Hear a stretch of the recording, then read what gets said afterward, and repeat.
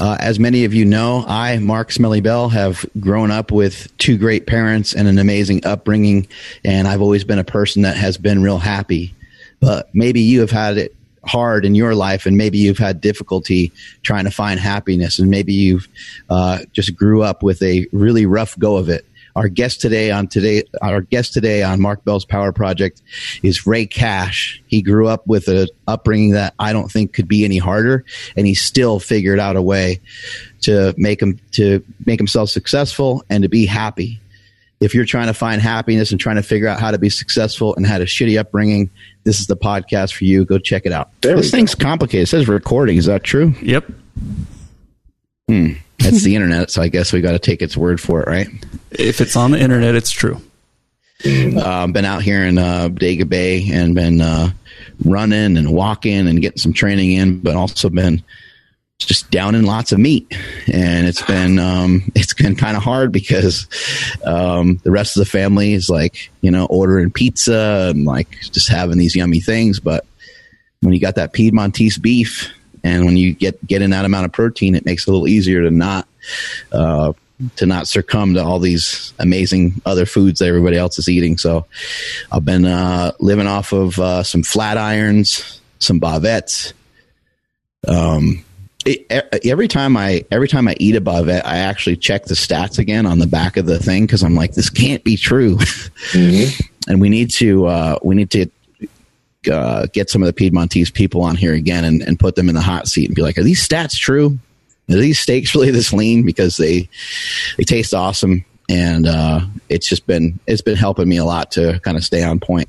Yeah, it's pretty powerful when, like my wife's pregnant, so she might have a craving for like In-N-Out or something crazy, and I'll go through the drive-thru and I won't get myself anything because I have something defrosting at home that's way better. I'm proud of you, Andrew. Dude, honestly, that's a big step, man. Remember you were just sucking down those French fries years ago. This is so true. But yeah, dude, like I haven't had I've bought In-N-Out a bunch like in the past like month or two, but I haven't consumed any of it. It's all been for everyone else. And a huge reason for that is because I have Piedmontese steaks at home. For you guys, I don't think Encima would be able to do that. Nah, you'd be okay. I'd get it. I'd get myself a double. Yeah, that's what I'm saying. I know. I agree with you.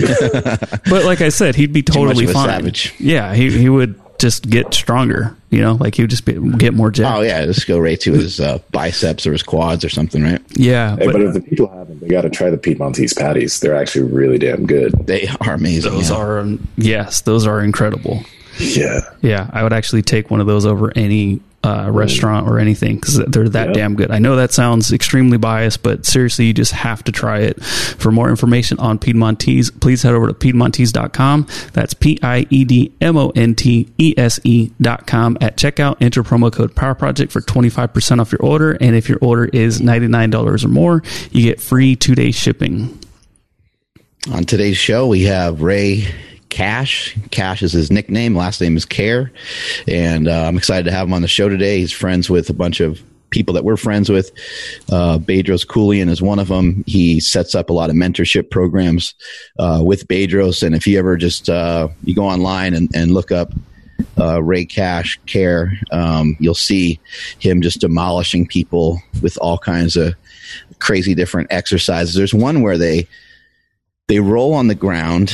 You roll and roll and roll and roll, and you might, I don't know, flip like 20 times, and then you got to get up and you got to walk, and then when you go down the other side, you have to like roll the other way, and just people are just getting jacked up. But what they do is they have a team of people there that are calling your name, that are kind of cheering for you, and that's what he wants you to concentrate on. So he wants you to don't worry about don't worry about the feedback that your body's getting about A, feeling nauseous, and B, feeling like you're just going to fall. Just concentrate as much as you can and follow the voices. So it's going to be great to talk to him today. Yo. Speaking of, there he is. There he is. What's up, Ray? How you doing today? Good. How are you, sir? We're doing fantastic. Great to have you on the show today. Got my boy Encima over there, and we got my boy Andrew. And thank you so much for popping on the show today. Question number 1 comes from your buddy, Bedros Keuilian, and he wants to know, why are you such a dick? It was born in my fucking DNA. That's just what you see is what you get. Yeah, he actually kind of asked, just basically, you push people to their absolute limit, and it appears that that's the driving force behind trying to teach people that they can push a lot harder than they think they can. A question I have is, why do you think that we want to stop? You go to do something, and it's something that you kind of agreed that you were going to do, whether it be diet or go for a run, lift weights, start a new exercise program, whatever it is. We tend to, you're thinking about it. You're like, that's a good idea. This is in my best interest. You get your running shoes on, you get out there, and you start moving around. Your legs get tired. And now those voices start talking, and the bad voices almost want to take over at that point. Yeah, it's, the human body is a chassis. It's a vessel, right? Just like a car. We're well-oiled machines. And the thing is I consider myself like I'm a race car. And most people, when they start, they get to a certain RPM, they got to shift down. They got to shift down. And my motto in life is, fuck that, man. Let's just redline that engine. You've got so much more, Ford versus Ferrari, they said it at 7,000 RPMs, the car becomes weightless. That's the mindset that people have to have. You are not just a regular car. You're a fucking racing machine. You just got to push yourself. Why do people shift gears? Because they're programmed to shift gears, right? That's what society does nowadays. They're telling people it's okay to shift gears. It's okay to be mediocre. It's okay to get C's. It's okay to get a fucking participation trophy for just showing up and getting out of bed. No, it's not okay. I'm 48 years young, first, second, and third. Otherwise, why are you there? And that's how you do that. The reason my daughter, 4-time state champion in gymnastics, I redline her every day, right? But it's not just physical. It's physical, emotional, social, spiritual. You have to push people, right? I talk about it all the time. Educate, motivate, educate, and decimate, right? But it has to be self-motivate, self-educate, self-decimate yourselves. Go outside and run a mile. And this is how I make people better. Mark that time down. How comfortable did you feel? Good. I have my coaching clients all the time. When they come in from a mile run, what do? They put their hands on their hips and they're, let me walk it off. I'm like, you go walk that off. And then as soon as you walk it off, let's run it again. And we're going to run it until you come back and you puke. And then once you get that puke down, that is your starting point. So I've taken individuals from running like a 10-30 mile all the way down to like a 9-10 because they're not willing to get out of their fucking comfort zone. But then once they do and they see that, okay, I'm going to puke, I'm going to hydrate, and I'm going to get right back at it, then they start making that transformation, right? That transformation to success and greatness. And they want to add that self to the motivate, educate, and decimate. Everybody these days is looking for external sources. Let me read a book. I've got all these great books behind me by Jocko and Jason Rebb and all my great friends that are SEALs. And I read the book and I want to run through a wall. And it's like, yes. But then 20 minutes after reading the book, I'm like, well, I can't run through that fucking wall. What am I going to do now? So I learned how to educate myself and train harder to the point where my mindset, like with Bedros, is Bedros will ask me, do you think you can run through that wall? I'll give it a shot. I'll see how big of a dent I make. If I don't go through it, right, I'm going to fall down, get knocked out. I'll get back up, measure the depth of it, and then I'm going to train and come back and do it again. But I will not fail. Well, let me rephrase that. I fail daily. I will not quit. How long do you think? How long does it take? I mean, it seems like it takes decades of trying many different things, like implementing certain things into your life. Like you said, physically, mentally, emotionally. Yeah. It takes a long time for someone to get over the hump with the clients that you've trained over the years and people that you've mentored and helped. Mm-hmm. What have you seen? Has it taken, 6 months, 6 weeks? How long does it take before you're like, I don't need to tell that guy anything anymore. Like, I don't need to still, be up his ass the same way I was in the beginning. Well, the one thing that I say is time. Time is a factor, and it's different with everybody. And by what you're saying, I believe in progression, not perfection. My job is once I see them progressing and they understand that, I talk about my mindset's attack the hill. Once I see them starting to attack the hill, I let them go as a coach when I know that when they get to the top of that fucking mountain, they're going to take a break, right? They're going to run up the mountain. Like Bedros says, they're never going to peak. They're going to look for another hill or mountain to climb, and then they're going to control the descent. Because most people, right, this is what I'll challenge any one of you guys. You guys walk up the hill and run down it, and I will run up it and walk down it. Not only will I beat you every fucking time, but I also my joints will be healthier and safer, because when you're running down a hill, you let gravity take over. That's a symbolism for all the negative entities and people trying to push you the way that they want you to go, right? What happens? You're into fitness. The knees hyperextend past the toe. You get knee injuries. You get ankle injuries. Worst case scenario, you're going to fall on your face, right? No. What I say is run up the hill when everybody's contemplating getting up there. Get up there as fast as you fucking can. Take that breath, that moment of clarity to, check it in the box. Get up there and go, okay, I'm going to control the descent on the way down. I'm not going to let anybody tell me how fast I'm going to go. I'm going to control how fast I go up, and I look for another one. So the question of that, some people it can take days, weeks, months. Some people it's going to take a lifetime. It's just when they're ready to switch that mental and emotional switch. It has nothing to do with physical, right? The mind is going to quit before the body. It will. You know this. I'm telling a subject matter expert at this. The thing is people, you have to push them, right? Learn how to be comfortable being uncomfortable so that they build that confidence in themselves. Because if you get a confident person on the earth, right, and it's all about programming people, right? Like, let me do a little test here with you guys, right? We've never really talked before, right? Just Big Niche, let me ask you. Can you hear me? Me? Yeah, I can't say your name. Okay. Nsima, yeah. Nsima, okay, here we go. You ready? Yeah. Fill in the blanks. What do you do before you cross the street? Tell me. You look to make sure no cars are coming. You look both ways, right? Yeah. Look both ways, yeah. Okay. Woo. Okay there. Holy shit. Were you hit by a child crossing the street? No. Right. Was I hit by a child? Oh. Were you hit as a child crossing the street? No. Somebody in their life of a significant influence, mother, father, older brother, somebody taught you that, right? Just like we teach children an oven is hot. We don't touch their hand.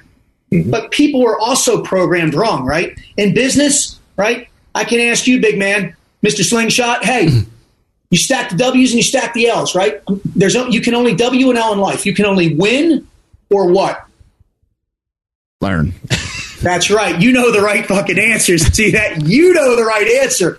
90% of the population has been programmed that you can only win and lose. And this is what I'm going to tell you. The only way you lose is if you quit, right? That's what you need to understand. Mark Divine says it best, right? Failure is not an option. Motherfucker, failure is the only option, because I fail every day at my 4 F-bombs. My family, my fitness, my finances, and my faith. I have the 4 F-bombs here and the hand of time, because we don't know how much time we have. So I get up every damn morning like I won the lottery, right? I make my bed just like Admiral Bill McRaven, a good friend of mine, said. I make the damn bed with my wife in the bed. I make my hair. I run downstairs. I talk about my pattern of life, and I'm grateful, not greedy, right? You want people to be successful in life. This is the first thing they need to understand. You have been put on this earth, and it's a gift, right? I don't know how from the day of conception, millions of you are swimming. You are the motherfucker that made it to the egg. You, the people. I'm looking at 3 of you right now out of millions of people. So you're already a winner. But people, what do they do when they get up? Christ, I got to go to work. I got to do this. I got to do that. No, you don't. It is a gift. You should want to get up. And what I tell people is if you're not happy with your life, you control that, right? And this is family, fitness, finances, and faith. It's like a fucking Kevin Bacon movie. You can find representation with Kevin Bacon in every movie on the planet. If you are at the best or the worst of your life, it is because family, fitness, finances, and faith. Whether you're an employee, a husband, a mother. It is covered in those 4 things: family, fitness, finances, faith. They are your foundations of life, right? Because I'll tell you like this. I live in a house. Bedros Keuilian lives in a house. Bedros Keuilian's house is a lot fucking bigger than mine. These are the foundations of that house. What happens if you have a $2 million house and a shitty foundation? What's going to happen to that house? It's going to crumble, right? So what I do is I literally go into people with their minds and I make their foundation stronger. And then once the foundation is solid, this is what I tell people: build whatever fucking house you want. Build it as big as you want. Build it as high as you want. As many garages as you want. Use the symbolism. If you want a 10-car garage, do it. But you're not going to have a 10-car garage if you cannot focus on the family, the fitness, the finances, and faith. Right? Bedros Keuilian says it best. There's no such thing as balance. You just have to figure out what equation works for you. My equation: time plus effort equals results. That's it. Right? Piss poor time plus piss poor effort is going to equal what? Somebody fill in the blanks. Piss poor results. Look at that. See that, guys? It's how it works. I am not reinventing the wheel. All I do is I talk to people and I give it to them straight. You love me or you hate me. But I produce results because my gift, working in the SEAL teams, working with the agencies that I did, is I know how to extract things from people. And this is what I tell people in every one of my courses. And I don't believe in 100%. Your 100% and mine are totally different. I tell people, give me everything you got, and if you don't, I'm going to take it anyway. I am literally going to take everything from you, right? And I've had 2 epiphanies in the last couple years. And recently I had one. Every Sunday I put on these push-up challenges. And everybody goes, man, that's a tough physical activity. It's a tough physical challenge. No, it's a mental challenge. I pick a number, I pick a task, and I accomplish it. 17 push-ups on the minute, every minute for 60 minutes. Or now I'm at 18. Next month it's going to be 19, then 20. Eventually I'll peak out. But what I tell people with these is only you can decide what that magic number is, right? If you can do more, do less, but just do. And that's what's so key about life is fucking people just, people always go, Ray, why 1,020? Well, because 16 is only like 980, and that's not a cool number. Over 1,000 is cool. Like even my wife goes, it sounds so cool.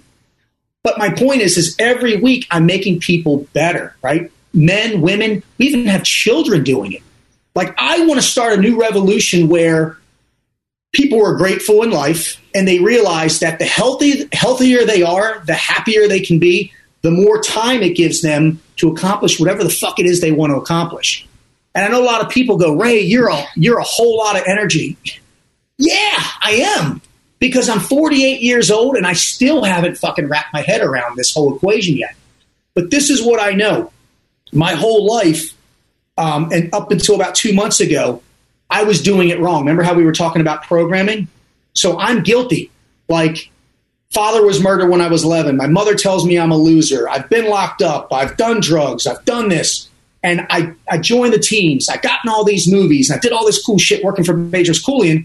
And it was to look at people and say, see, fuck you. I can do it. Because my mindset is fuck you, fuck it, fuck you. That's my mentality. But then I was working with a guy, one of my clients, and he goes, man, I finally got the 1,020 push-ups. And I proved this guy wrong. And I had an epiphany. And I went, dude, no. It's not to prove him wrong. It's to prove you right. So now my whole outlook on everything is the haters are going to hate, right? The more successful you get, the more people are going to want to be with you. Bedros Keuilian's texting me right now going, good luck on your podcast. Wait, thanks, B. 11 minutes late. Holy shit. Guy's horrible. But it's all about you, right? Believing in yourself. Fitness, it all starts from the core down here. And something else that I came to conclusion with, and I'm sorry, Mark, I just got to get this out and I'll let you talk because this is your show, is this. About 2 years ago, I went on. I spoke at Bedros Keuilian's Empire Business Summit. Brent Clothier, Dan Flashman, who I actually thought was a crackhead when I first met him, and I love Dan. Sorry, Dan. Love you. Woo, he like bum clothes. He showed up. This guy. But Quest CEO was there. And before I go on, I always have a drink to calm my nerves. And I'm sitting there in my hotel room, and the question I always get is, Ray, what are you? Are you a fitness coach, an accountability coach, a mindset coach? And, whenever you do something like that and you're speaking to one of Bedros' audience, thousands of people that pay thousands of dollars, you need to make sure the boss knows what the hell you're saying, right? You don't want to go in there and give another message. And it hit me like a ton of bricks. This is what I'm in the business of. I am in the business of something that every single person has dealt with in their life. I have a commonality with you: pain. So physical, mental, emotional, social, spiritual, and there can even be sexual pain, right? Even as a man, I've dealt with most of them. I don't get into that, but this is what I figured out. Remember, we talked about the equation of life? This is what I do. Pain equals growth. Growth equals power. Power equals knowledge. And knowledge equals profit. What I've simply done is I have learned how to become profitable from not only other people's pain, but my pain. Now, this is where people are so fucking one-dimensional. Profit is not from a monetary standpoint. It doesn't just mean money. There's other ways to become wealthy. I always tell learn to earn. I want to learn to earn your trust, your relationship, your respect, right? Get some wisdom from you. But that's what I tell people. They see these videos and I always go, pain equals growth. He grew. And you see these pictures of me, in the project where I'm killing these guys. I'm not killing them. What I'm doing is doing exactly what the boss man asked me at the beginning is, why do people not shift the gears? What I do is I take over that stick shift and I control the speed and the RPMs of that individual, right? I redline them and I know when to shift the gears with them. I'll take them to 7,000. Some people I'll take to 8. I won't blow the engine because that would make me just vicious. But I'll push people right to the edge and then I'll shift them to another gear. And then as soon as they think they've rested, that's the hill, right? It all comes back to full circle. I push them again and push them again. My stick shift doesn't have 6 gears or 7. It has as many fucking gears as it takes to get that person as well-rounded as I can make them. Boom. Seriously, thank you for all that, man. That was amazing. So then, more specifically, because it's a combination of everything you just said about pain and growth, but what have you seen specifically that gets people to come back? I've seen memes and stuff that say once you see progress, you become addicted. So has it been something like they see an ounce of progress and next thing you know, they're there, before everybody else, or is it something else that you've noticed? No, it's we always talk about the why. Everybody has that why, that internal flame that burns brighter than what I say all the brush fires of the external dialogue, right? You're dealing with bills and a wife, right? What the why becomes greater than anything else. And it's as simple as just it's all it's mental, right? That confidence. The minute that someone sees results, they want it, right? And that's the thing. If you're going to be addicted to something, if you're going to be fucking addicted, not drugs, not booze, be addicted to you and the progression that you can make. My daughter, and this is what I make people do, my clients, the first clients I get, right, in life, the first thing I say is I tell them, do you know what a POL is? They're like, no. Rob O'Neill is one of my best friends. I used to do the Zero Dark 30 stuff for real, right? Worked with the CIA. My wife calls me a high-paid stalker. I can take your phone and I can track you. But what a POL is when you move your cell phone as you're driving, it hits cell phone towers, right? So you can track where it is. But when it stops and it sits there for 4 or 6 hours, usually that's where either someone's sleeping or doing something. Well, each individual in life has a POL. Like I said, I get up the same fucking time. I'm a creature of habit. I do the same thing. Well, I was like, okay, now let's remember everything I do goes back to full circle. I want to make people, when they get up, win the lottery. So what I do is I come up first with a POL, right? What I do is for 30 days, I make people write down every single thing that they do from the time they get up to they go to bed.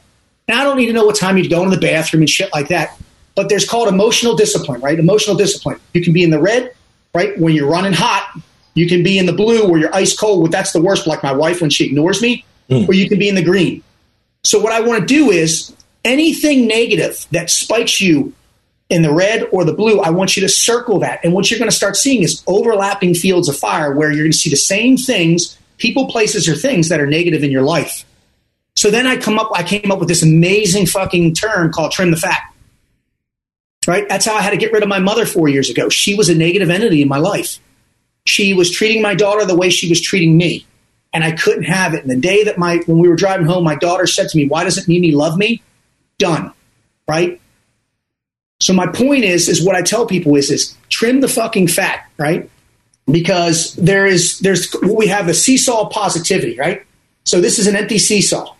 I put one negative person on the seesaw. Obviously, it's going to sink down. How many positive people do you think I need to make that go back to normal? Does anybody know? 1. 7. Oh, wow. 7 to 1 is the ratio. It's a Harvard business study. So my point is for every negative entity that I cut out of my life, I have 7 positive things that I can use for other things then, right? Those other 7, those positive things that were sheltering this negative piece of shit are now exposed to me, and I can use them for wealth and knowledge. Now, we have the POL. Interrupt just for a second. I really like that analogy, and that Harvard study sounds super interesting. I think what you just referred to is, I think sometimes we don't understand how negative something truly is. You know, your mom being a negative influence, that's pretty bad because that's someone that you need to, well, you feel like you need to interact with them, but sure. It's not just a negative to you. It impacts your wife. It impacts your daughter.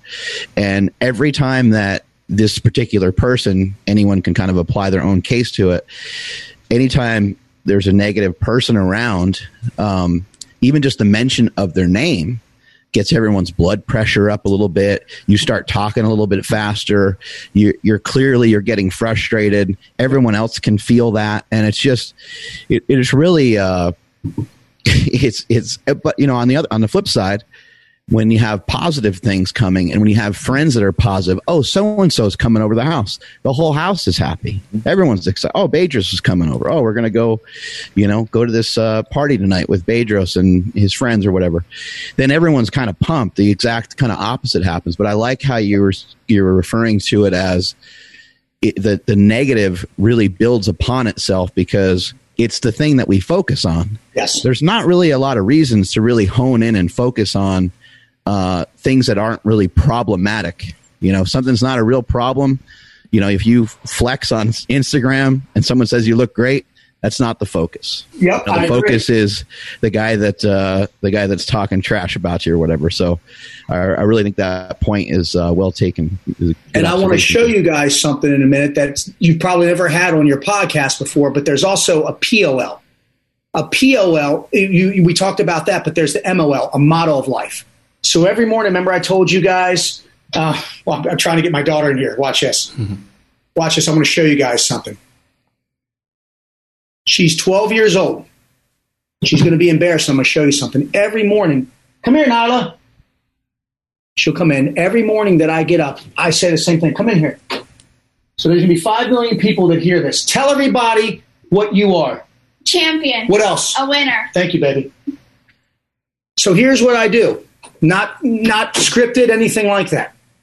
Every morning I get up, I say, be great today, be a bitch tomorrow. I'm going to put maximum output into my life, right? I'm going to create the results that I want. I'm going to go to sleep. I'm going to get up tomorrow and I'm going to rest. And then when I get up, what do? I repeat. Now, obviously, that's my 12-year-old daughter, all right? Who would you ever want to program your daughter? Sorry, guys, if you have kids, I'm going to get married to a guy and I'm going to let him treat me like dirt. No, right? Of course not. I'd kill him, right? My little daughter's got a little cute guy now that she likes, and I went over they live in a neighborhood. I went over and met the 2 older brothers, met the dad, and then I saw him. I said, oh, who are you? He's like, oh, I'm Caden. I'm like, oh, yes, sir. I know who you are. And I grabbed him. I pulled him in. I said, I just want you to know I know everything, right? Because my point is to this is you have to create a motto of life for not only you, but the people that you surround yourself with, right? Steve Eckhart, my business partner, he gets up every morning and his kids and he says, I'm fucking awesome. Why would you want to program yourself to be average? And that's the problem. People think average today is okay. It's not. You got to be a fucking savage. You got to attack the hill in everything that you want in life.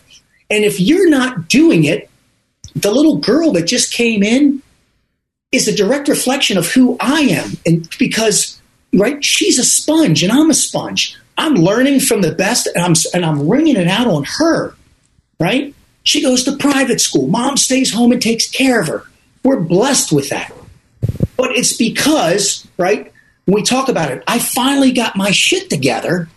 But for most of my life, I didn't have my shit together. Mark and I were talking about this. I have not always been this fucking organized.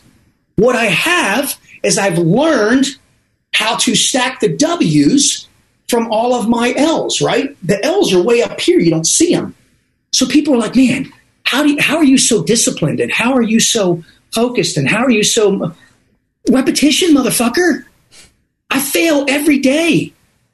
Not the greatest father in the world, but I'll tell you what, when she goes off into the world, she's tough. She knows how to defend herself, and she knows that she is a champion and a winner. That's all I can do. She is one of my, I coach her, right? Because we're all coaches in some fashion in our life. If you deal with anybody, you're a coach. I know sometimes we throw the word coach around a little too loose, like we do hero and a couple other words, right? I am a coach. Any person that's a father is a coach, unless they're a piece of shit and they're never around. But any good father is a coach. My wife, she's the greatest coach in the world, right? I love my wife. I'm married up. She's smart. She's beautiful.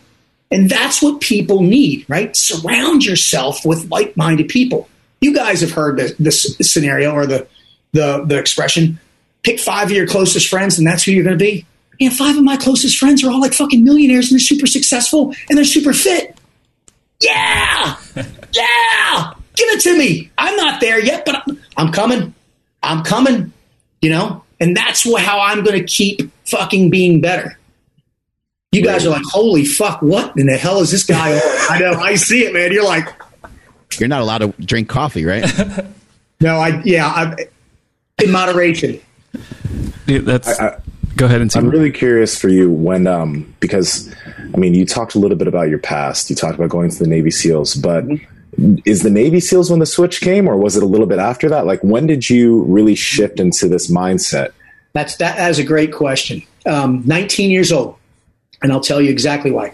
So Jason Redman, author of The Trident and Overcome, buddy of mine who got shot through the face, AK, 40 surgeries in the face, and all this stuff, talks about getting off the X's and life ambushes. And what I call them is I've actually been mortared. I've been blown up before. Life is going to hit you with explosions in your life. And I was 19 years old. My father was murdered when I was 11. I went and had to go live with my mother, who wasn't a big fan of mine. I was going to community college. I was a complete and utter piece of shit, doing roofing, doing drugs, drinking. When I say womanizing, just treating, just treating women like I shouldn't be treating women. And I remember one night coming back from a bar, and what's is so amazing about this is I can't remember what I had for fucking breakfast 2 weeks ago, but I can remember what I was wearing at 19. I remember it was cold. I remember going in the bathroom, and I do these drills with my clients. It's called a self-reflection drill. And how this came to me is, it's the middle of the night. I come in late, sneak in, and you're going to wash your face, have the light on, and I look up in the mirror. And when I look in the mirror, I should see me. And I didn't see me. I saw the biker, the womanizer, the drug addict, the drunk father, right? Because I look a lot like my father. And right then and there, I was like, holy shit. And I've done this about 4 times in my life where it's just, like I said, you have these epiphanies. And I was like, that's where the first one came. I was 19 years old, because if I didn't join the Navy, I was probably going to jail for some stupid shit that I did.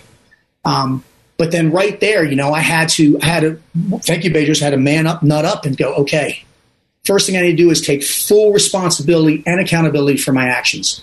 I am the way I am, not because my father died or beat me or my mother doesn't love me. It's because I am not strong enough to get through this. So I had to self-motivate, educate, and decimate myself, right? decimate, just put myself through torture, training to become better. You know, it's funny. I go back to my hometown. I've got a lot of friends that have let themselves go and, you know, they're ill. And I'm like, they're like, what do you do that's so different than me? Nothing. I just work out an hour a day. That's all I do.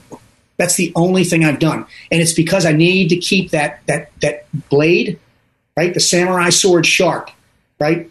Most people, they sharpen the blade and they fucking hang the blade up and they don't use it until they need it. Not me. No, sir. I read every day. I work out every day. I eat good every day. All I'm doing, right? The symbolism, I'm sharpening that stone every day and I'm keeping control.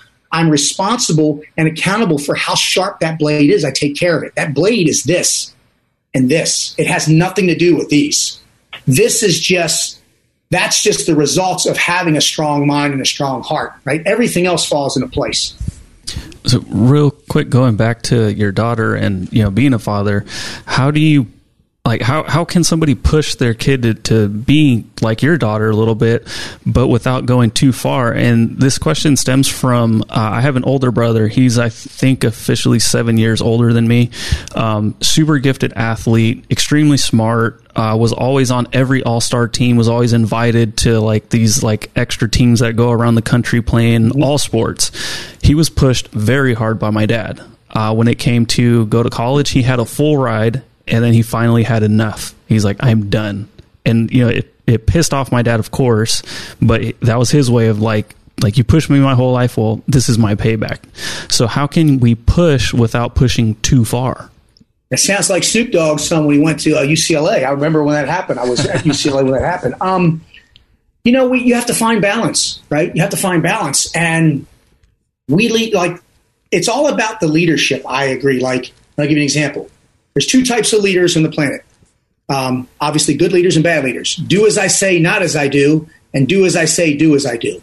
So since my daughter literally could walk, fitness has been a part of her life, right? She's been a gymnast since she's been 6. Now, I'll tell you, with all this Kung Fu flu crap going on right now, she's gotten a little lenient on the video games, but she still gets up and does her stuff. So the best thing I can tell a parent is do what you can. And, you know, like my job is I get her to gymnastics. And this is what I've told my daughter since day one. Listen, the minute that it doesn't become fun and you don't enjoy it, you let me know. But you're not going to quit because your friends at your school want you to quit. Meaning, you know, like I can only use gymnastics as a deal with. She's had a few fears that she's had. Running down the hill analogy you used earlier. Exactly. Right. Control the descent. Right. I don't care how fast you run up the hill. Right. And the reason why people don't want to run up the hill is two things. One, the air gets thin up there and they have a hard time breathing. Hey, you can acclimate. Trust me. You don't need supplemental O2 until you're after 13,000 feet. Unless that hill's over 13,000 feet, we'll talk. And number two, what happens is a lot of people, the analogy is they get scared of heights, right? Like when I started working with Bedros, I started making like a lot more money and climbing up here. And all of a sudden I got up and he knows it, right? And he's like, it's when I switched from working with the blank, blank, blank 3 letters to working with Bedros. He's like, what are you scared of? I'm like, I don't know. He goes, you're making more money. I'm like, yeah, but what if He's like, brother, you're just scared of heights. You're not used to going this high. And this is what I'll tell you. This is what I tell everybody I know. He goes, dude, go as high as you want. He goes, you've jumped out of a plane. You've gone 25,000 feet. Let's go higher. And I'm like, and obviously it's all just analogies and symbolism, but I'm like, you're right, man. I can. So what I do with my daughter is I tell her, listen, I don't care what you do. I just want you to be the best at what you fucking do. She gets good, like, my thing in my house is good grades. Okay. You want to get A's, like she gets a B here once in a moon with the B's. But I just, private school, I want you crushing it. From there, she has no other alternative but fitness because my wife's a PT freak who makes me look like a slob. Like seriously, when I make love to my wife, I have to wear a bed shirt because I'm scared. I swear to God. Literally, I wear a bed shirt. I know. Hopefully you cut that out, but I'm serious. My wife's like got shredded abs, and but I love it. Like most men would be intimidated by that. I'm like, oh, yeah. Yeah, we're not cutting that out. That's going to be the promo. Just kidding. It comes out of my mouth. I'm sorry. It's true. Like, my wife will come up here and go, oh, and I'm like, and they'll be like, show us your abs, right? I'm just like, oh. Not to you guys, but yeah. But that's what I would say. You know, all you can do, if I had to sum this up, is you can only lead the horse to the water, right? You do everything you can to lead the horse to the water. They have to decide when and how much they want to drink. Me as a parent, I'm going to be supportive. You've got to know the child with the red line, right? I'm going to red line my child. There's been like 2 or 3 times she's wanted to quit. And we're like, listen, get this move down and then you can quit. And we knew the minute that she did like that flying fucking flip and landed, like, you want to quit? No, daddy. That's right. And that's what we're there as parents to do. You know, just nudge them. I nudge them. I mean, I'm not going to shove her, but I'm going to nudge her and I'm going to keep moving her. And I want her to be uncomfortable too. And that's something that you need to do with your children. Teach them how to be uncomfortable, right? These kids that are sitting on the computers just, playing video games all damn day long. Here's the best piece of advice I can give a parent. Do what I do. Take the joysticks, make them go outside. No phone, give me your phone, right? Well, how will I know where she is? That's fine. She can only go 2 houses up and down. I can see her. My daughter goes out and plays all the time, right? I mean, when we were kids, we didn't have that shit.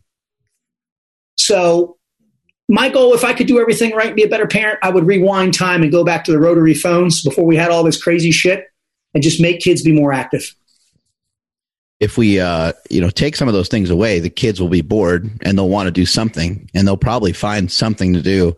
And the same thing goes for food. People are like, how do I get my kid to eat better? But if you have Goldfish and Cheez-Its and Doritos and that's what they're going to crave all the time. And so I'm not saying you have to do away with those things forever, but it's a good idea to minimize those things and maybe take them out of the house here and there. Moderation. Yes, sir. With the books that you've read and some of the people that you're encountering that maybe have played the role of mentoring you a bit, what are the similarities? Like, there's got to be probably some similarities across all these planes with the books and these ideas that these people have to be the best that they can be. What are some of the things that you've seen? I think it's just that warrior mindset, that can-do attitude. When, like Jason Redman says, when life gets fucking hard, just roll up your sleeves and get harder. I'm like, yeah, I love that, And I say, life's hard, train harder. The motto is, just keep going, like the only time I'm going to quit is when I die. And every single person that I've talked to, I've got some pretty huge mentors in my life. I don't want to hear, what's so cool about me is like, if I sit down with like a Bedros or, Doc Gabby, I really like Doc Gabby. I don't want to hear about this. I want to hear about the climb up the hill. That's what I have in common with everybody is the people that write these amazing books. They don't just sit here and just tell you how awesome they are and how big their thing is. They sit here and tell you about the trials and tribulations and the fuck ups, because that's what's real, right? I can relate to people making mistakes and wanting to throw in the towel but not doing it. And the one similarity that we all have is, like I said, it's just the fuck it, fuck you mindset. It's, I'm going toe to toe with you. And it's like, fuck it, I'm already here. Like you wrote me, nervous about podcast.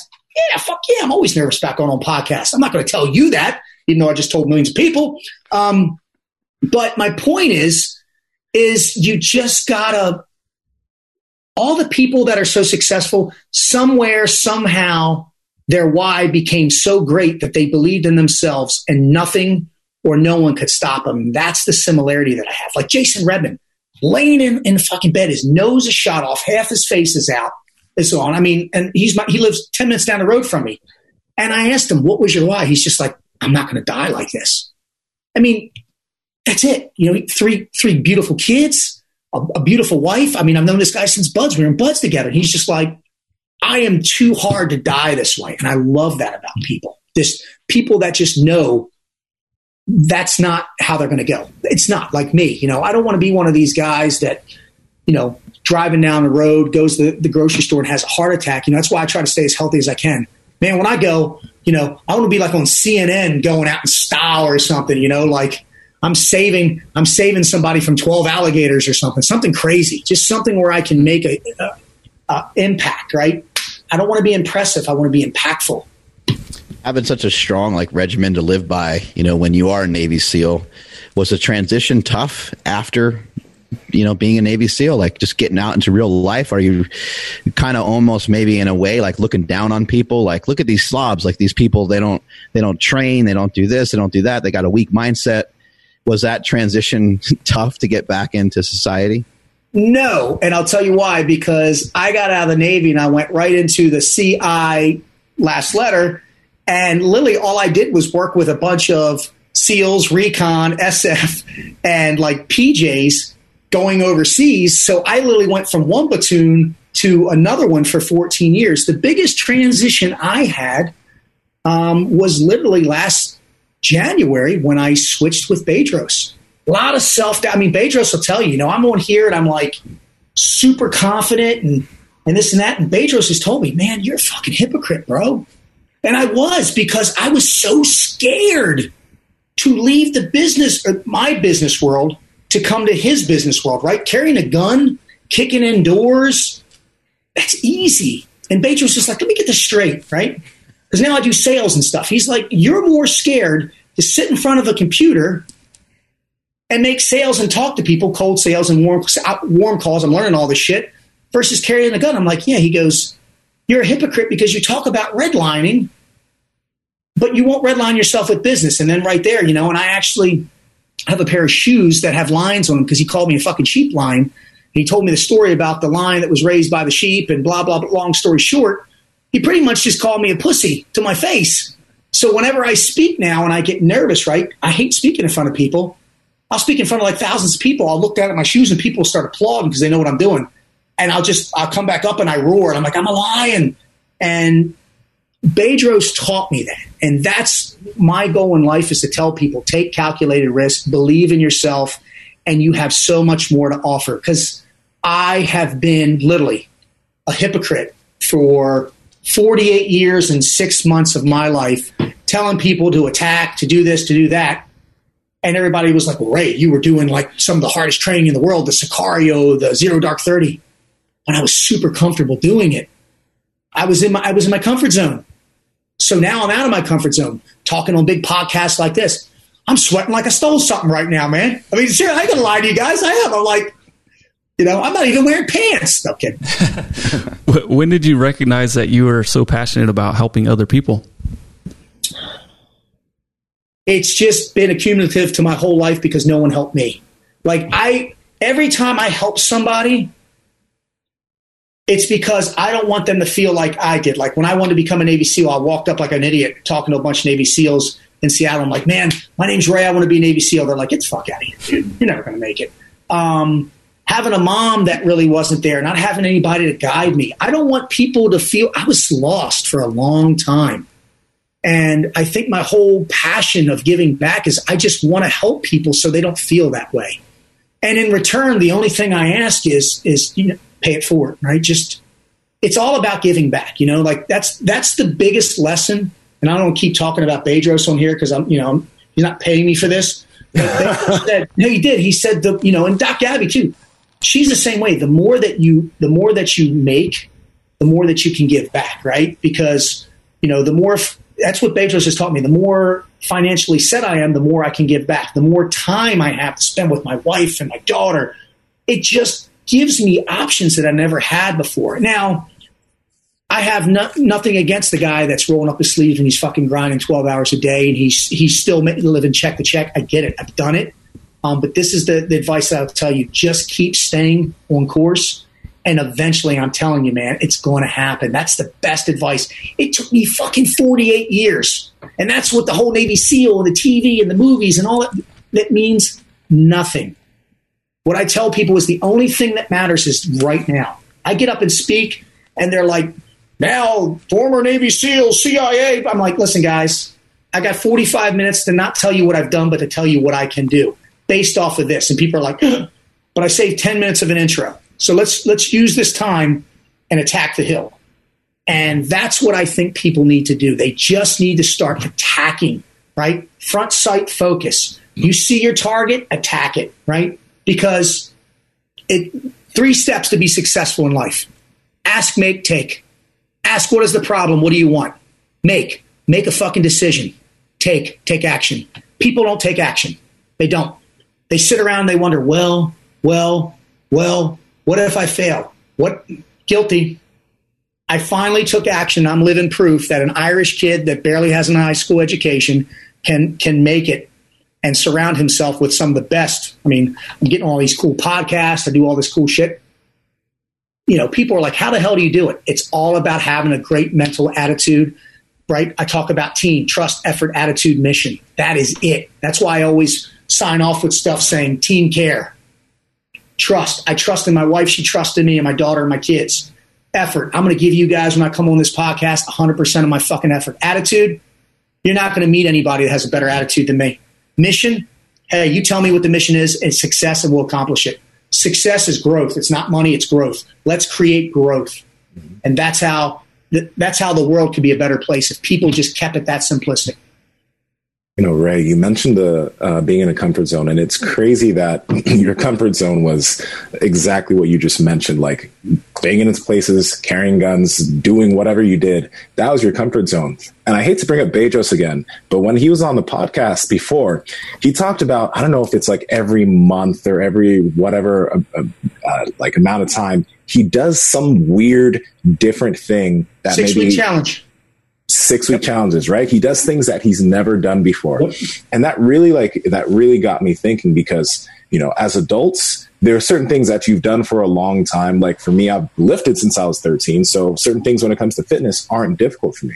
But then certain things when it comes to business are difficult for me. Yes. You know what I mean? And it's just like, for you yourself, you said that it's been 48 years and sales is now the hardest thing for you. So when you're dealing with adults, right, who they're in their comfort zone, they're doing really, really well at something, but they find it so difficult to move and do other things at that same level. What is it that you try to help them do? Well, I just try to have people realize that, you know, just because you're really fucking good at something, it doesn't mean that's your only calling, right? I think people have passion and purpose. I always tell people like I've met people that make 6, 7, and 8 figures, but there's no passion, there's no fire, there's no spark. And I've asked people, like, you know, what lights your fire? What blows your skirt up? What gets you, what gets you going? And I've had some of my clients say, oh, no, it's stupid. You're not going to believe. I had one guy that wanted to write children's novels.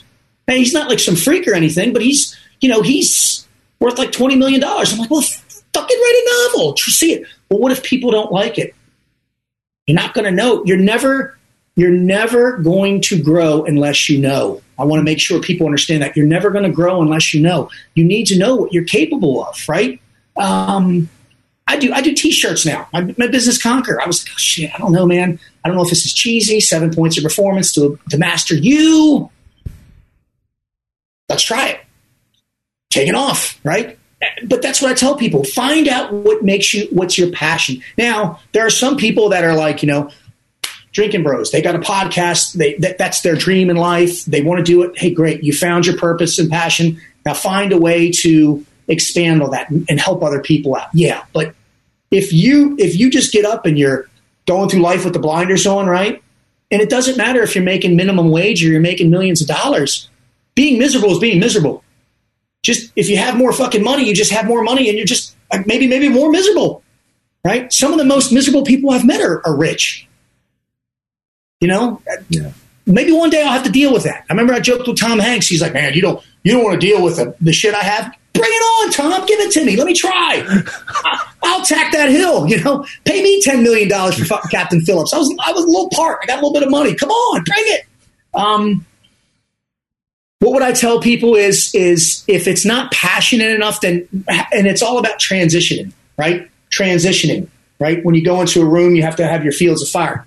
I'm not telling people by any means, quit your fucking job and go write a children's book. I'm saying find a way, right? Find outs. We call them doors when you're working, right? find avenues of out, like me, t-shirt business, it's residual income. Find other ways that once you start, right, this is the money you're making. If you're starting to do this and you really love the passion, figure out the want versus the need, right? All right. I need to make X amount of dollars for my family. I want, right? That's the problem. Everybody focuses on the want. You need to focus on the need, the necessities. I need this. Once you figure out how you can do that, I would rather lose money doing the passion that I love, just making bills meet, because it's going to give me a better attitude and perspective on life. And we've done that. I worked less. I mean, I make more now, but I work more. I worked less and made, to how much I was home. Technically, I made more money. And Bedros is like, you want to make more money? Yes, sir. Well, then let me teach you how to work harder. Okay. So, but I'm passionate about it because we're changing lives. And that's what the project's about. Well, we're doing that every other month. We're fucking smoking people and we're making men better. So that's my way of giving back to the community right now. I would imagine while you're training as a Navy SEAL that you have so much stuff to do and so much stuff going on that you maybe don't have time to have depression or anxiety or to even be unhappy. What is that like, going through that? Like, I'm not sure if you were unhappy before you went in, but I would imagine that you're so occupied, you have so much responsibility, so many things to do, that it might be hard to like sit around and kind of loaf around or to really think a lot about your thoughts because you got so much shit to do every day. Yeah. When the whirlwind stops, when you're out of battle, and you take time for reflection, it'll hit you like a fucking ton of bricks. PTSD is a fucking monster. I have it. 100% disabled vet, permanent.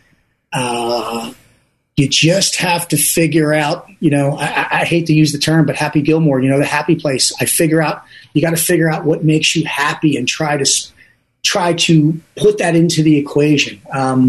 Nights are hard sometimes when you're thinking about people and things that you've had to do in life. It's pretty fucking tough. But in the teams, the things that we've had to do and in the agency, it's amazing what people will justify for you. Like if you have to take a human life, if it's for a greater good, eventually that's going to catch up with you. I'm not going to talk about my past or anything that I've had to do. I'm proud of the things that I've had to do and not so proud of some of them. But what I do in my mind, it's all about that programming for the greater good, for the greater good, for the greater good. Losing brothers, I don't have an answer to that right now.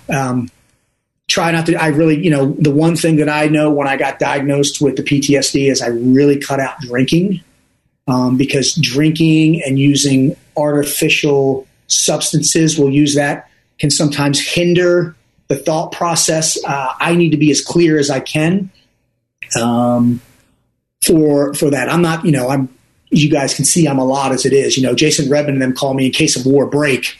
Like perfect example. Last night I took my wife and daughter out. My wife had a drink at Bonefish. I don't drink in front of my daughter. I did a few years ago and I got a little silly, not crazy, about 5 years ago at a New Year's Eve party. And she was like, Daddy, I didn't like the way you acted. I think I've had a beer in front of her since then. So for people that are, when the time comes, the best advice I can give is try not to push it aside by numbing yourself. There are definitely people and facilities out there that can help you with that, especially like veterans. The hardest problem with vets and people that are dealing with, because you can get PTSD from childhood. They told me my childhood is worse than my teen life. Is that number one, you're not alone. That's what I tell people. And number two, it's not your fault, no matter what. And number three, you can get help. You just have to open your heart and mind to it.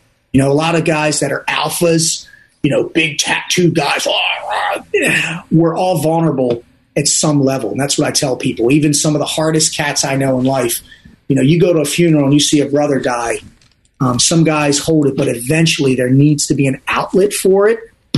You just need to find out a controlled way to let it out. A lot of guys do jiu-jitsu. There's, that's therapeutic. There's a lot of different therapeutic methods that you can use. I know some guys that run.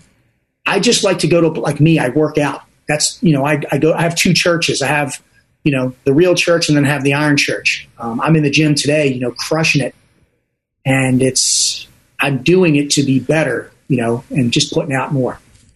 Is it, it must be hard to think about the greater good, because it's like who gets to decide that, right? And so I guess when it comes to that sort of thing, you probably can't even really go there, right? No. Yeah, you can't think about it. You have to believe in the mission that, like I said, that team that you're on, the trust, effort, attitude, and mission. I think that has pivotal foundations on battlefield, business field, and home field, which is the three things that I focus on. Sometimes they're all in one. But, like for my past with the history, when you signed up for the SEALs, you didn't sign up for a fucking Boy Scout club. You signed up to do what needed to be done. So it's all about programming. When you have to go overseas, people deal with things different ways. That's why I think it's so important for me why I do the coaching other people, motivating other people, crushing other people. It's actually therapeutic for me. That's kind of my release. That's why I do all these camps and stuff. Also, I think the best thing that someone can have too is a solid foundation home. I mean, I married a gal that I have, seriously, guys, I don't even relate, have no fucking business being with. She's like super smart, super fucking hot. She's my age, and she looks like, when we go out, I look like her fucking grandfather. But so it's all about who you surround yourself with. But what I would tell anybody, if anybody's listening to this podcast and any of this is relating to you, you guys could, I'll give people, you can reach out to me and I will help you get help. I mean, I don't care. You don't have to be a vet to have PTSD. That's the misconception. Oh, I didn't go to battle. There's a lot of different battles in life, right? Mental, emotional, physical, spiritual, social, sexual. So trauma is trauma. And the best advice I can give any man, woman, person out there is seek out help and just know you're not alone. I know I don't get too serious often, but my job is to help as many fucking humans as I can. How did your father get killed, and were you made aware of like what happened right away? Yeah. Obviously, I'm sure you knew that he passed right away, but did you know? Yeah, fun story. I was actually, my parents got divorced when I was very young. I was with my mother in Owings Mills, Maryland. I'm from Dundalk, Maryland, not a good part of town. The story goes, I was 11. My father got into a bar fight. He was a hellraiser, beat the hell out of a guy, was walking home because he lost his license. The guy ran him over with a car and then drug him till nothing was left. So I got the word from my Aunt Betty, who was his sister, who was also like the super police officer, that he had been taken, and, changed my whole life around. Very angry, a lot of questions not answered. And I'll never know him. But I think people look at things the wrong way. I try to reverse engineer everything. I think that happening to my father, the abuse that he gave me, made me the man that I am today. And believe me, I'm far from fucking perfect. But I outperform a lot of people in different manners, not just with lifting. I try to outthink people. I try to outmaneuver people. I'm always situationally aware of what's going on. And I think that's because of the trauma that I have and the uncertainty, because, my goal is I don't want to be that guy. I don't want to leave my family the way that he left me. I mean, because it fucking sucked, and then go to a mom who really wasn't ready or wanted you. It's tough, but, shit happens. I could sit here and, write a boohoo book about it, but instead I try to stack the wins up. I learned my lesson. I don't beat my kids. And I've just learned from all the lessons, the shit that he did to me and the way that my mother treated me. I make sure I don't do that shit to my kids or my wife. I think it's an amazing story, because it sounds to me like you somehow, it took you some time, but you somehow figured out how to heal yourself from within by kind of meeting all these different mentors and going through all these different types of training and becoming a Navy SEAL. And then now you're trying to show people the way. And it could be through, it's interesting too, because it doesn't have to be through them being abused as a child. It could be them trying to run a hill. It could be them trying to train their face off until they just feel like they're in a corner that they can't get themselves out of, maybe the same way you felt when you were young. Yeah, I have lots of scars. I have lots of physical scars, but I also have lots of emotional scars. And the fucking cool thing about physical scars are, they say chicks dig them. You can look down and see them, and it brings back, I can remember like when I broke my leg in half, lead climber, or my shoulder surgery. The emotional scars, though, what happens with those is something will trigger those, right? Like I'll be doing something, and then it's like, you never had like a little sore and you scratch it and it starts to bleed. You're like, shit. That's the kind of representation or symbolism that I deal with. I'll see something. I'll see a parent yelling at a child. I mean, I don't go into the fetal position or anything, but it's like somebody's just poking, scratching at me, and it just gives me a quick second. So the physical scars, I'd much rather have those than the emotional scars. Emotional scars, I don't know if they're healed. I don't believe that I've killed them. I believe that I've named them, claimed them, and tamed them. Does that make sense? I don't believe that you can kill that type of demon, but I can name it, claim it, and tame it. As long as I can do that, I can keep it under control. There are times, and that's why I know that when I drink, those emotional scars will come out. So easy, don't fucking drink. That's how I avoid. That's my self-avoidance from it, right? Why am I going to steer the ship towards the rocks when I could just steer them away from it and have smooth sailing? And that's what I'm going to do. You ever considered psychedelics or anything like that? Because I know that some people use that for PTSD, and there's more research. I mean, like in a clinical sense. I don't mean. No. I was just laughing. I've been thinking about. I've been hearing about just my life with. I haven't smoked a joint since I was fucking like in high school. So my thing is maybe I'm a hypocrite. I'm worried. I've heard. Whenever I remember when I was younger watching guys trip, you can have a good trip or bad trip. I just wouldn't want to have the bad side or the dark side come out. So I'm to the point now where it's manageable, right? I can control it. If it got uncontrollable, the first thing I would do, what I won't do is when I first had this issue, I went to the VA, no dig on the VA, but, Vicodin, and that's not the answer. Just medicating people up is not the answer, because then what happens? You get addicted, and then we have a whole fucking underlining issue. They gave me a bunch of Vicodin for stuff, and I started taking it, and I started chewing it like candy, and I was like, nope. So I try to do it the right way now. Try to eat better, work out better, smarter, learning. The biggest thing I've learned over the years is education. I try to educate myself. Bedros makes me read all the time. It drives me nuts. Nice. But because I wasn't a big reader. I wasn't very well articulated with things, and I'm still not, but I know a little bit more than I used to. I used to just focus on my little bubble, just this, so definitely. But no, I don't know. Maybe one day, maybe we'll fire one up. I don't know. I have to talk to Doc G about that, see if that's okay. Yeah, speaking of, she just sent Dr. Gabrielle Lyons sent a message, and she's like, "Send my love," and I'm like, "Well, I can't do it the way you can," but she says, "What's up?" So, shout out to she's and I'll tell you what, she's changed my fucking life. She's the awesome. best. Yeah, she is, man. She's keeping this chassis well oiled. She's smart. She's funny.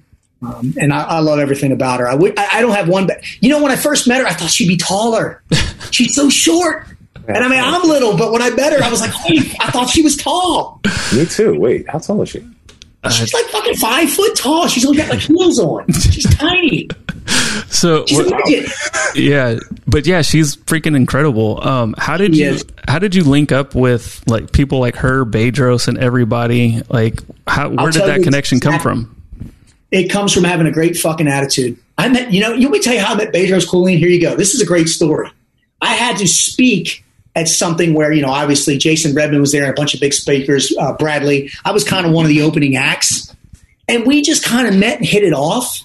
I knew who he was, but I wasn't going to sit here and suck his mule or nothing like that. He was cool. But we started talking, and then one thing led to another, and we kind of went to the bar, and then I started showing him Stuntman, where you snort the salt, drink the tequila, rub the lemon in your eye, like after meeting him. And he's like, holy fuck. Well, anyway, we have a lot of similarities with our childhood. He's got a rough childhood too. And he told me, he goes, listen, my last 5 minutes of my speech, I want you to really listen because it's going to really pertain to you. And I said, when B really gets on me, I go, yes, sir. So anyway, I have backstage access. And I remember I just got off the plane. It was fucking enormous with a big suit on. And as he's speaking and he's coming off stage, I had to piss so bad. Well, when he comes off stage, I'm looking at him and I'm pissing in a bottle. And I couldn't make this up. And he's like, I don't know if you know B. He's like, dude.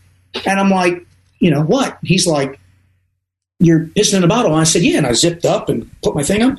And he goes, there's a bathroom right there. And this is how the relationship started. I said, yeah, I know. But imagine if you would have looked out in that crowd, you would have saw me. And then when you got off stage, you would have seen me backstage. And he's like, yeah, you're right, dude. Because when you're on stage, you can find people. And that did it right there. That started the relationship with me and him. Doc Gabby, I've just been a fan of her work forever. And I know, I know her old man, obviously a team guy. I was using someone else and she came highly recommended. Went up to New York and, she's great friends with my wife. She treats you like family. You know what I mean? Even though she's very successful, takes time. I mean, I can call her for anything and she drops what she's doing. I mean, if she's not on a damn TV show or she's always on TV shows and shit doing stuff, but she will answer everything. And that's what I love, how humble she is. Bedros is the same way. You would never know that they're whatever they make and how they're crushing it. They're just great fucking human beings. And that's who I surround myself with. I'm really curious about this because you mentioned that it's something that you use with your clients. And when you were 19, like you saw your reflection, and that's one of those pivotal points for you. Yep. You said that there were maybe three other points that happened for you, or maybe 4 other points. I'm curious what those points were and what shifted for you. I'll give you another one. In 2004, I was working for the agency and we started taking mortar fire. And so I'm behind, a car door is open, it was a BMW, and it's about a 580-pound door because it's got level 7 body armor. And I was a new guy and had to put ammo, so magazines full of 5.56 and all this in the doors because it gets so hot, you have to pull them out.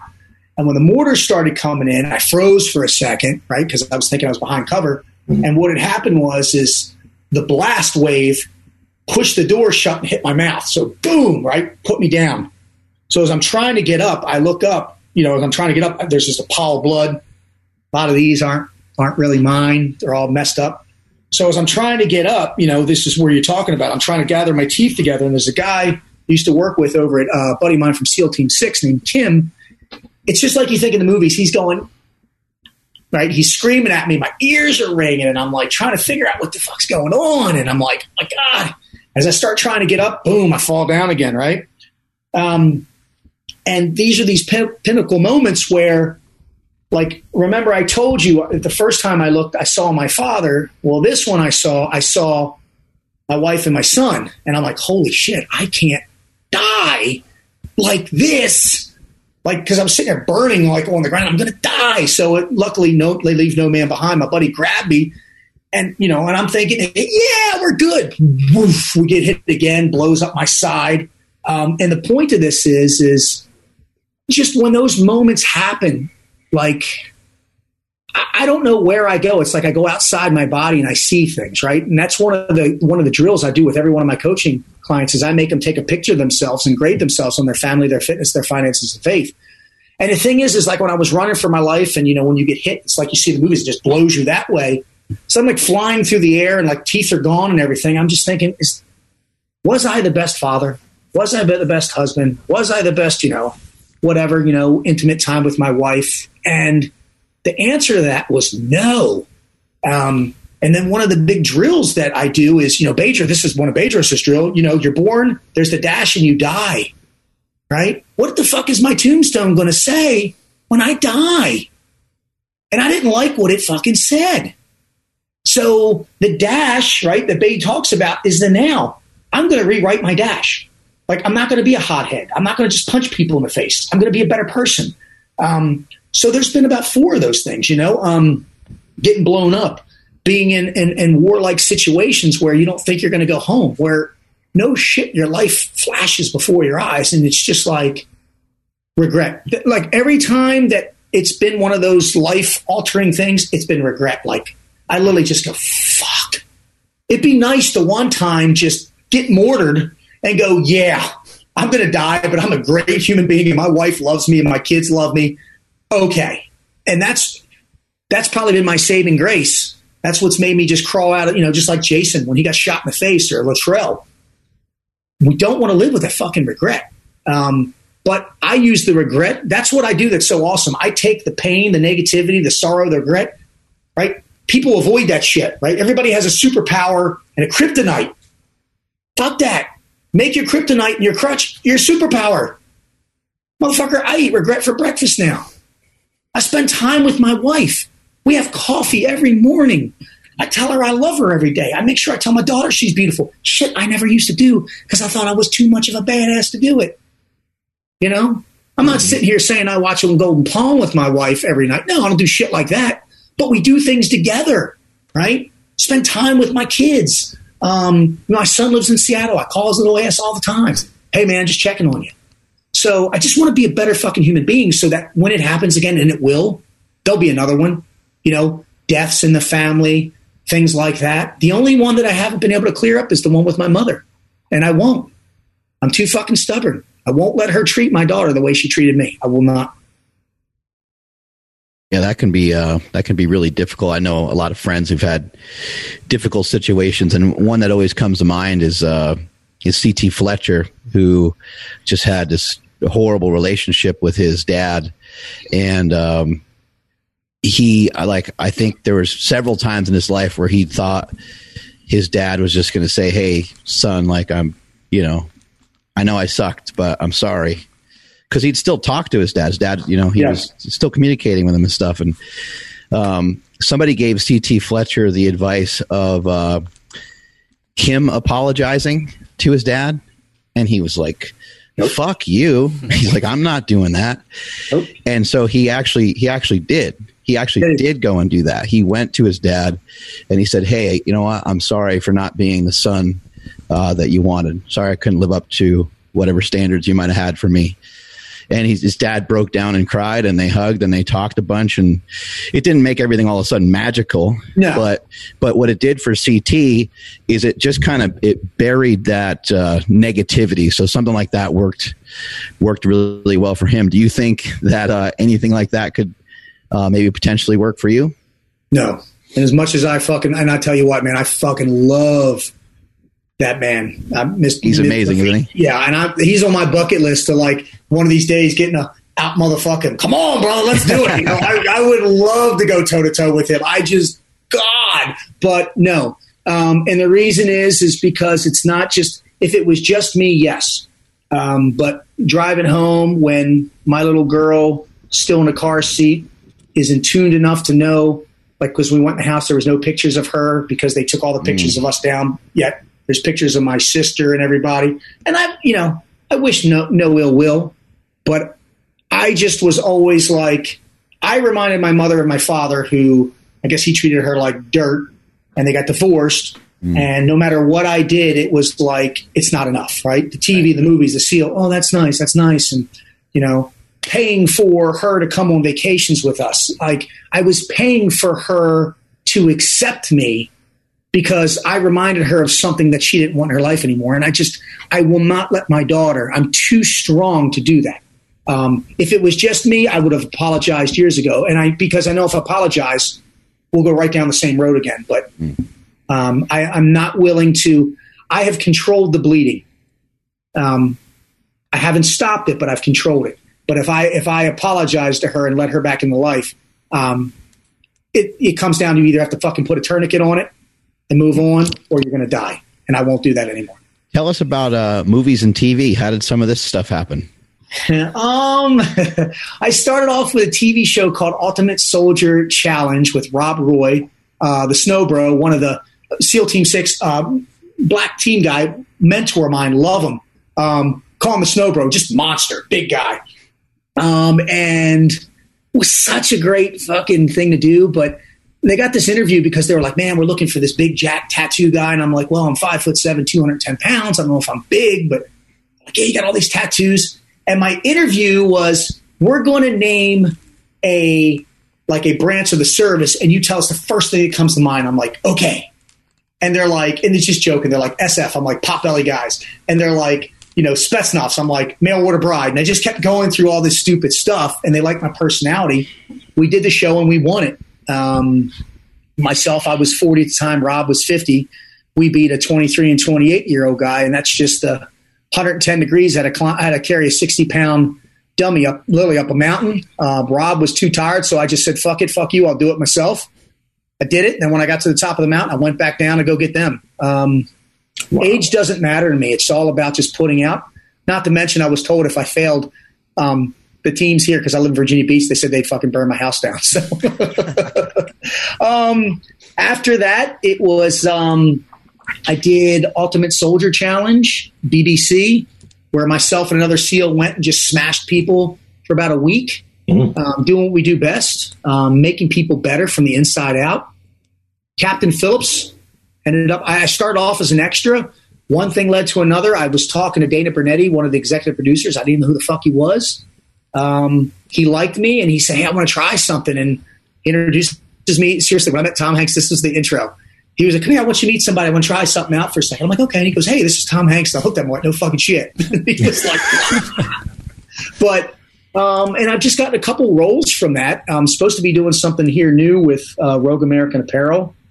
As long as the content is good and there's a purpose to it, because I'm not going to get on TV and just, be a dancing bear and do something stupid. But if I can help people, right? Because this is my success is this.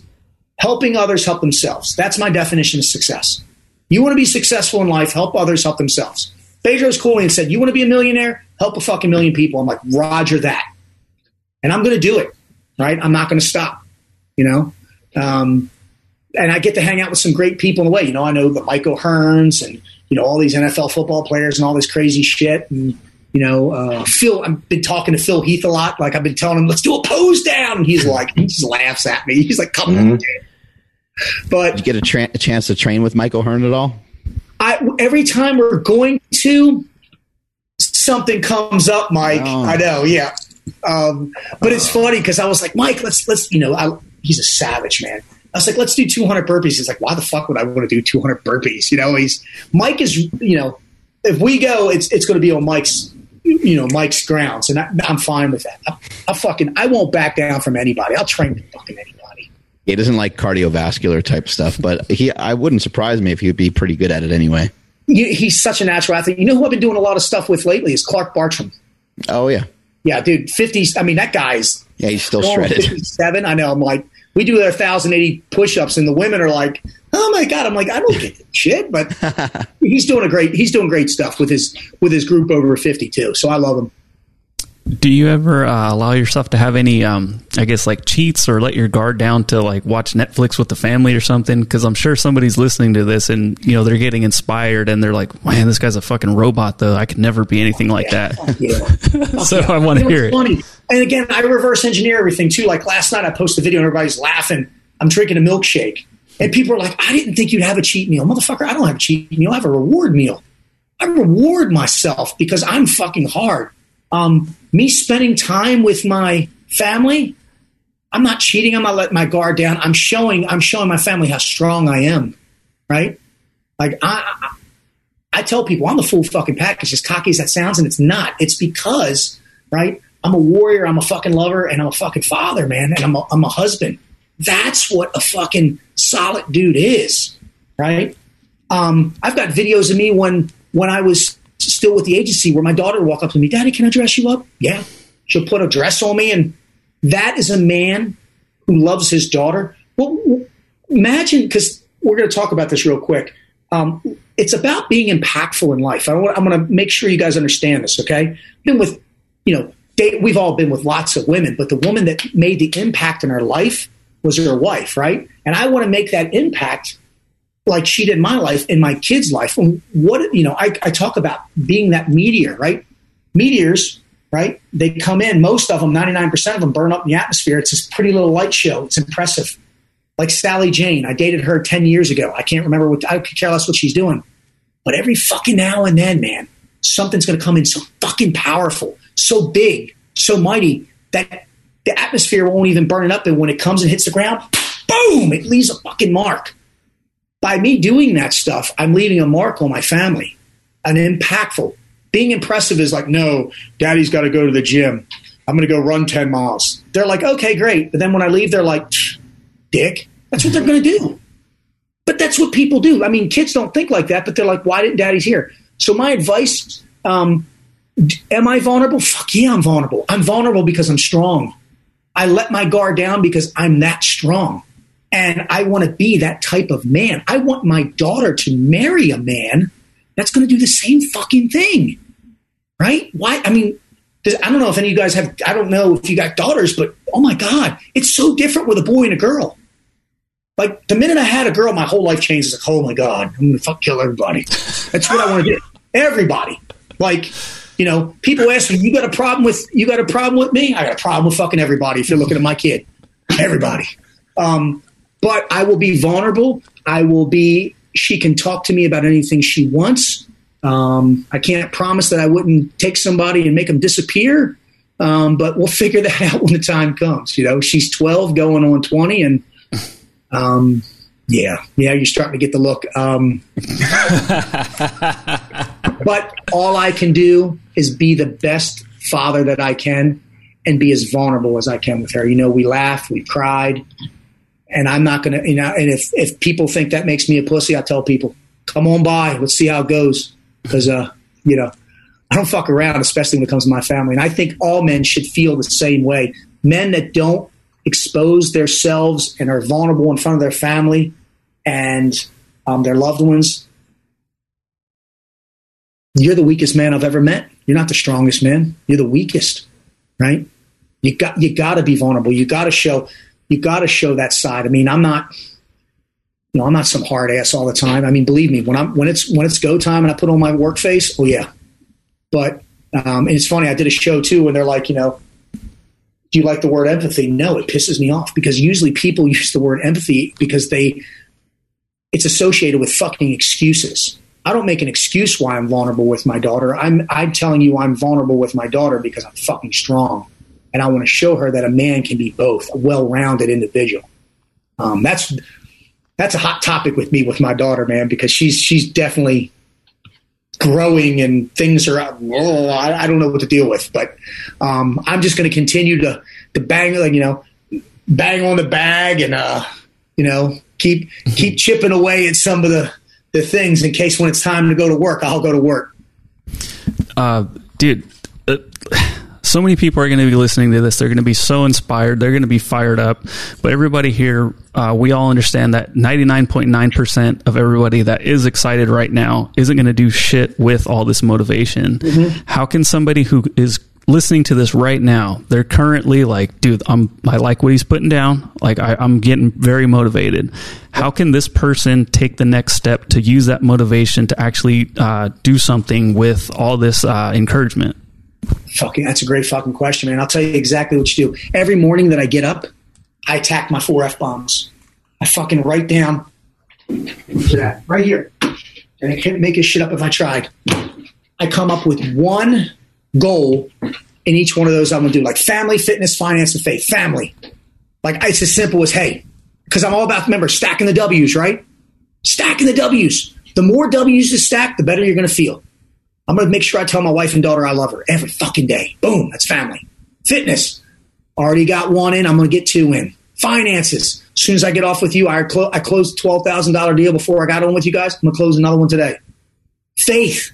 That's the first thing. That's why I put family at the top and faith at the bottom. Faith, every morning I get up. Be great today, be a bitch tomorrow. Nyla, what are you? I'm a champion. I'm a winner. Baby, what are you? She says, I'm the greatest woman in the world. That's her thing, right? Just accomplish that. And then once you do that, remember how we talked about it's addictive? Then fucking write another one and another one and another one and another one and another one and another one until the fact that you're like literally so fucking in tune with yourself that you can start making, instead of daily ones, okay, now let's do a weekly one. By this week, I want to make sure I get 5 miles in. Great. I want to make sure that I take my daughter to get ice cream twice a week. Right. Every Wednesday, date night with my wife. Boom. Once a month. What are you going to do? Okay. I'm going to make sure that and you just keep expanding, right? There's no, you're going to have highs and lows. There's no such thing as perfection, just progression. Are you going to take steps back? Yeah. Are there going to be bad days? Yeah. Are you going to fucking want to give up? Yeah. Do you? No. You just keep fucking driving. And what you need to keep just saying is I'm alive. That's what I tell whenever shit, it could be worse. I could be dead. Right? I look in the mirror, all my fucking teeth are fake. Okay. Hey, I look like this before. I've been fucking blown up before. I've been fucking shot at before. I've been fucking cheated on. I mean, it can always be worse. You know, first thing I told my wife, my opening line when I met my wife, seriously, she said, "You're the shortest fucking guy I've ever went out with." Fuck you. But this is what I told her when I was trying to win her over. You could do better, but you could do worse. She's like, what? I'm like, well, let's just start it at like a C, and then hopefully I can get in there. And look at me, you know, fucking 17 years later, man, I'm still grinding. But my point is I tell people, that's what, remember I just said you could always do better, but you could do worse. I always sign off with do more, do less, just do. It's the same thing applies. When I do my 1,080 push-ups, people are like, I can't do 1,080 push-ups. What the fuck? It's not a dick measuring contest, motherfuckers. All I want you to do is do what you can on the minute. Now, we've got people in here like Mark that are super smart with fitness. The goal is you train for 15 to 20 seconds of time under tension, time under load, so you have the 40 seconds to rest for the lactic acid buildup, right, while I'm moving, if we want to get scientific. But all it is put out for 15 or 20 seconds and then do it again and again and again and again. And then once you get good at that number, do it more and more. That's the best advice I could tell people is join me on Sundays for my 1,080 push-ups, my 1,080 squats, or my 1,080 whatever the fuck I do, because I'm up to 1,080 now. Well, I can't do that. Doesn't matter. I'm motivating more women and children than anything right now. I love it. So my point is, and you've got so much more in you, no matter who you are. But it all starts from taking that initial step. And you're never, again, I'm going to full circle it. You're never going to grow unless you know. You need to know what your limitations are. You need to know when you're going to fucking redline, and you're going to need to know when you're going to fail. And if you're not failing, then you're not pushing yourself hard enough, because you need to fail. I fail every day, every fucking day. Mm-hmm. And I'm going to continue to fail. I'm never going to have a perfect day. There's no such thing as a perfect day. I go days where I don't make sales. I'll make 2 sales on. People are like, you can't make a sale on Friday. Bitch, last 2 weeks I made 2 sales on Friday. Don't tell me what I can't do. Just tell me what needs to be done, and I will do it. And I will find a way. And that's what each and every one of you need to find. And what works for me might not work for you, Mark, or it might not work for you. It's just you got to figure out what you bring to the table. Surround yourself with great fucking human beings that have other things, right? Like business. I'm never going to out-business Bedros. Like, I'll ask him a question. I'm like, hey, I have an idea. And he's like, okay. Because he's already thought of that 100 fucking times. But hey, he's the kind of boss where I can just, if I have an idea, I ask him. Like, I could ask Mark questions about fitness. And he's like, and a good leader's like, motherfucker, you don't think I thought about that? But most people be like, hey, Ray, that's a great idea.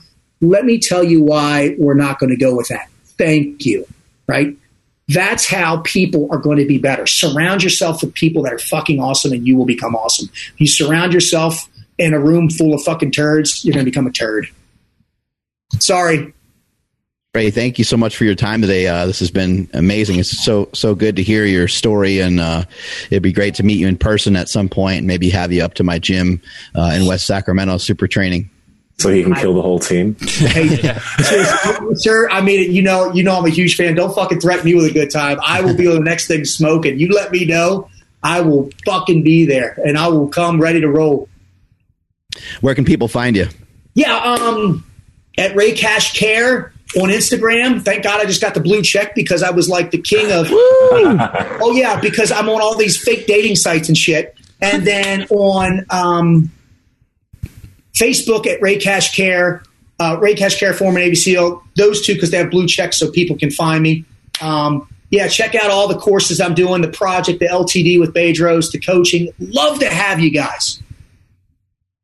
Awesome, man. Thanks again. Have a great rest of your day. Thank you, guys. sir. I appreciate it. Thank you. Boom. Awesome. Woo, he was fired up. That was great, man. Right out the gate, man. too. Incredible. God, Came on there's here so much just good there. going bonkers. So a huge shout out and thank you to Dr. Gabrielle Lyon for linking us up, because that was an amazing podcast there. His energy is something else, though, man. I was really curious, like if he's always had that type of energy and he's just been channeling it, or that the whole time, man. It just seems like he's like that all the time. I wonder about that, but damn, he's an awesome dude. I think when you have energy like that, it's easy to be motivated. It's easy to like want to move, to have a motive to go do something, because you're not bogged down, you're not fatigued. Obviously, it seems like he takes care of himself really well, which is huge after being a Navy SEAL and going through just all that brutal style of training, and I just thought it was really cool how he has dealt with a lot of pain in his own life, and now he helps other people deal with different expressions of pain, I guess, but he's helping people kind of work inward through just demolishing them with exercise and things that would break most people down mentally.